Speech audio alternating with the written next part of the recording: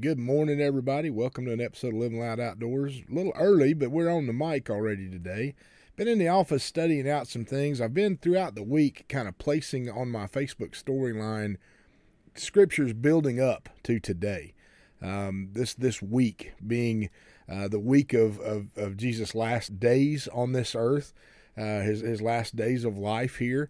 And I'm curious. I think a lot about these days. He knew what was coming. He knew all along what was going to be the eventual outcome of his life on this earth. And I've often tried to just sit and reflect on how he handled each day. Obviously he was trying to leave his legacy with his followers, trying to get them to understand the importance of what he was trying to teach them in such a short amount of time, so that they could carry on his work here on this earth. I've did some research this morning. Like I said, I've been in office for quite a while this morning working on this. This is stuff that's been on my mind all week, even in my dream time. It's like God just shows me things and sparks interest in me, and I have to do some digging. So I'm going to, first of all, I'm going to lay out a timeline. So I'm going to try to lay out a timeline. Now, these are all estimates, obviously. These are based on John and the rest of the disciples' chronological accounts. So kind of all between all of them, Matthew, Mark, Luke, John, they've all laid out some chronological ideas of the time frame or the timeline of this week. And mainly I want to start with yesterday.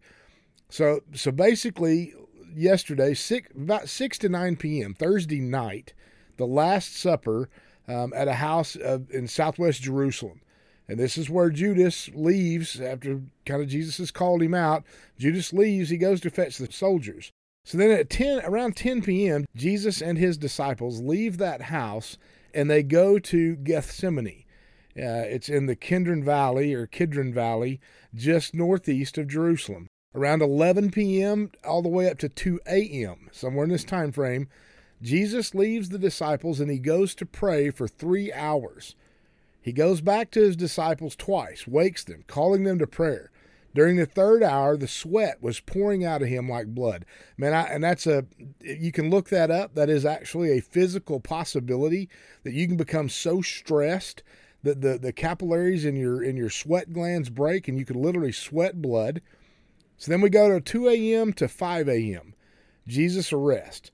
Though all the soldiers initially falling down before him, they bind him, they take him into his trial, first at Annas' residence, and then he was previously the high priest, and then they took him to Caiaphas' residence, who was the present high priest. So somewhere around 5 a.m., it's early daybreak, first light of dawn in the sky. Following the trial, this is where we hear where the Peter's third denial in the cock crows. And Jesus actually turns to look at Peter on that cock crow. So, there's some misinformation. We often say that the cock crowed 3 times. It's actually not true. Peter denied Jesus 3 times, and on the third denial, the rooster crowed. It was daybreak. The rooster crowed. Now, it is the 6th hour, sunrise, 6 to 6:59, according to John. This is the third time Pilate has gone out to the people, according to Luke. 9 a.m., the crucifixion starts. 12 noon, the sun grows dark. Somewhere around 3 p.m., Jesus' last words in Hebrew and Aramaic, "But it was my God, why have you forsaken me? It is finished. Father, into your hands I commit my spirit." Jesus dies before sunset. Thus his bones were not broken, just his body. It was terrifically marred. He is buried in a borrowed tomb.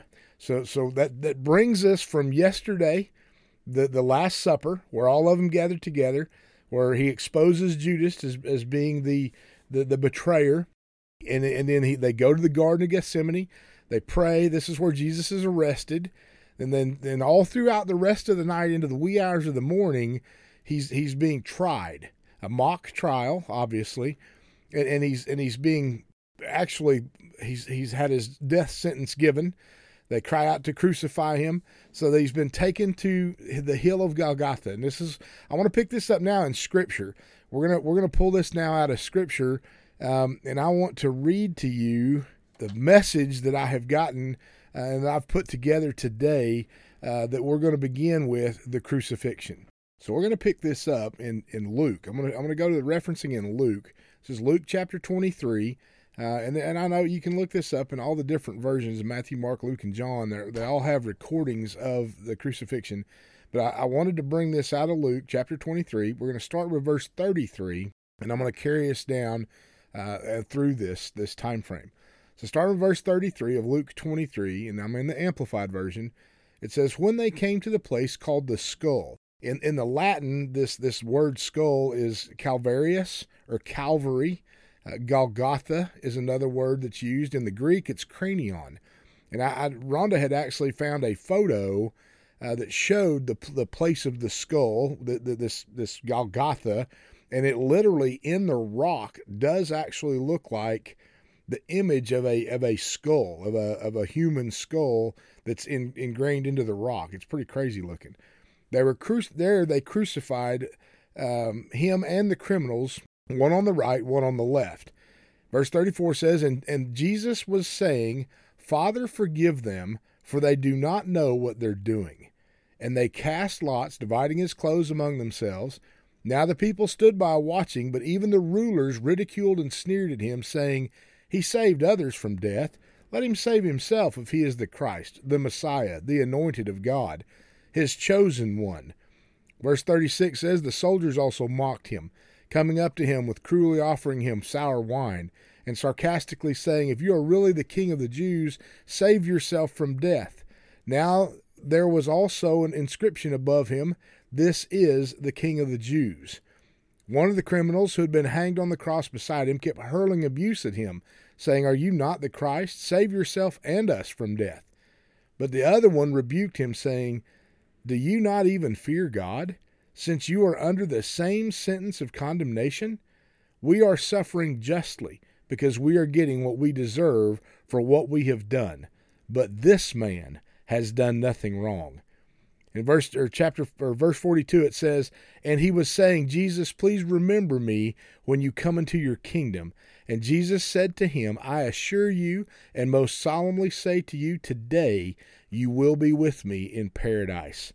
This word paradise is possibly the third heaven.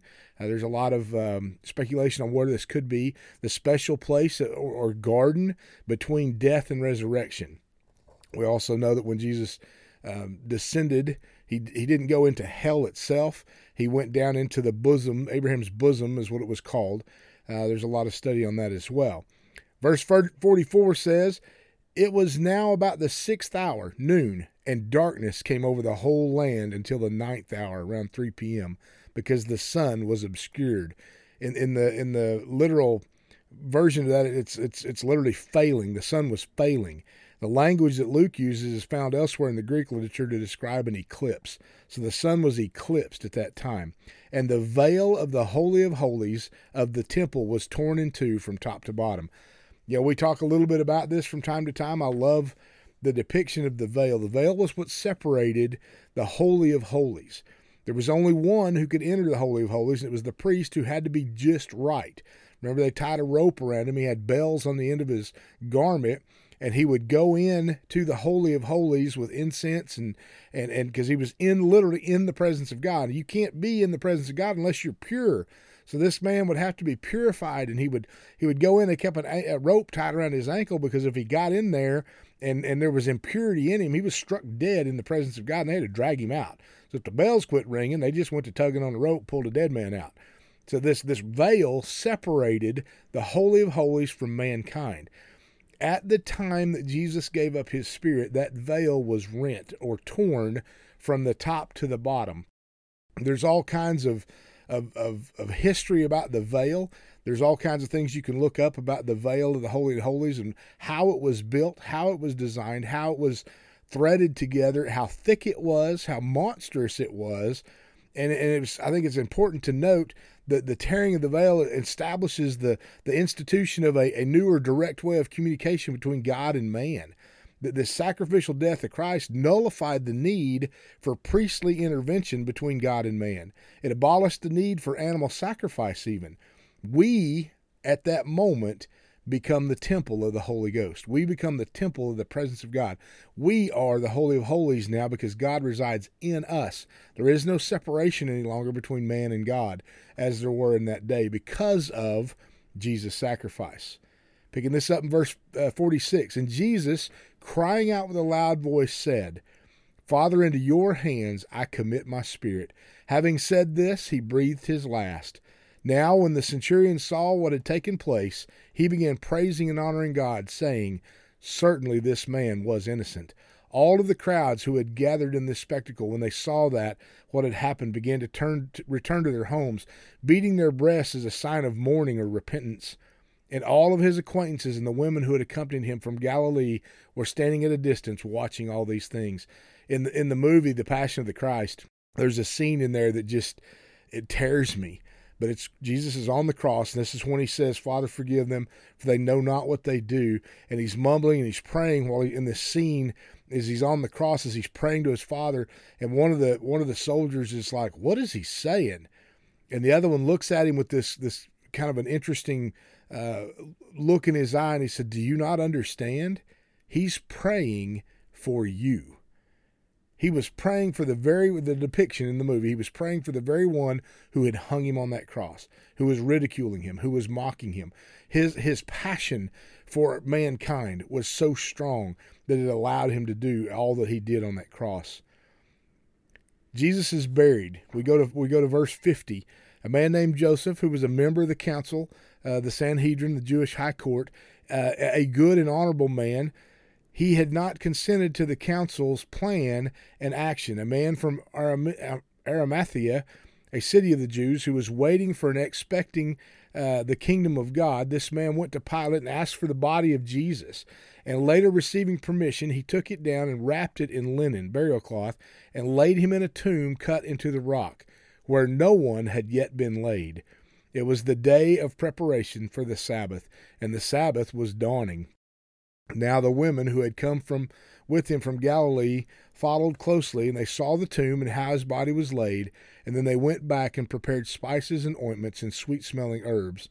And on the Sabbath they rested in accordance with the commandment forbidding work. We're coming up to Saturday, okay? There's a lot of things that will happen on Saturday. We're going to talk about that. I will share some of those things with you tomorrow. I know we have our story time with Buster tomorrow, but I'm on this, and I'm going to stay on this track all the way. I'm going to be mobile Sunday morning, so I'm not exactly sure how I'm going to handle that Sunday morning yet, but we'll bring some sort of a message. Sunday's coming. Amen. We're into Friday. We're into the crucifixion. I want you to spend the day thinking about all the things that Jesus is going through today. He's literally being hung on a cross. Throughout this day, he is hung on that cross. Nail-pierced hands, nail-pierced feet. He's been beaten half to death. He's been mocked and spit on. He's had a horrific time, and now he's hanging in the wide open view of all, with a robber on each side of him. What an incredible picture we have of our King. I want to bring you to the place that as he passes, as they bury him in that tomb later this evening, before dark, is what they said. Saturday, people talk about how it's quiet on Saturday. It may have been quiet there because it was the Sabbath, but it was breaking loose where Jesus was. Amen. We're going to talk about that tomorrow. God bless you guys. We thank you so much for following along. Thank you for your support. Thank you for supporting us financially. I sent out an email today. If you're on our email list, you probably already received that. We are looking for some support. We have a lot of things going on this month.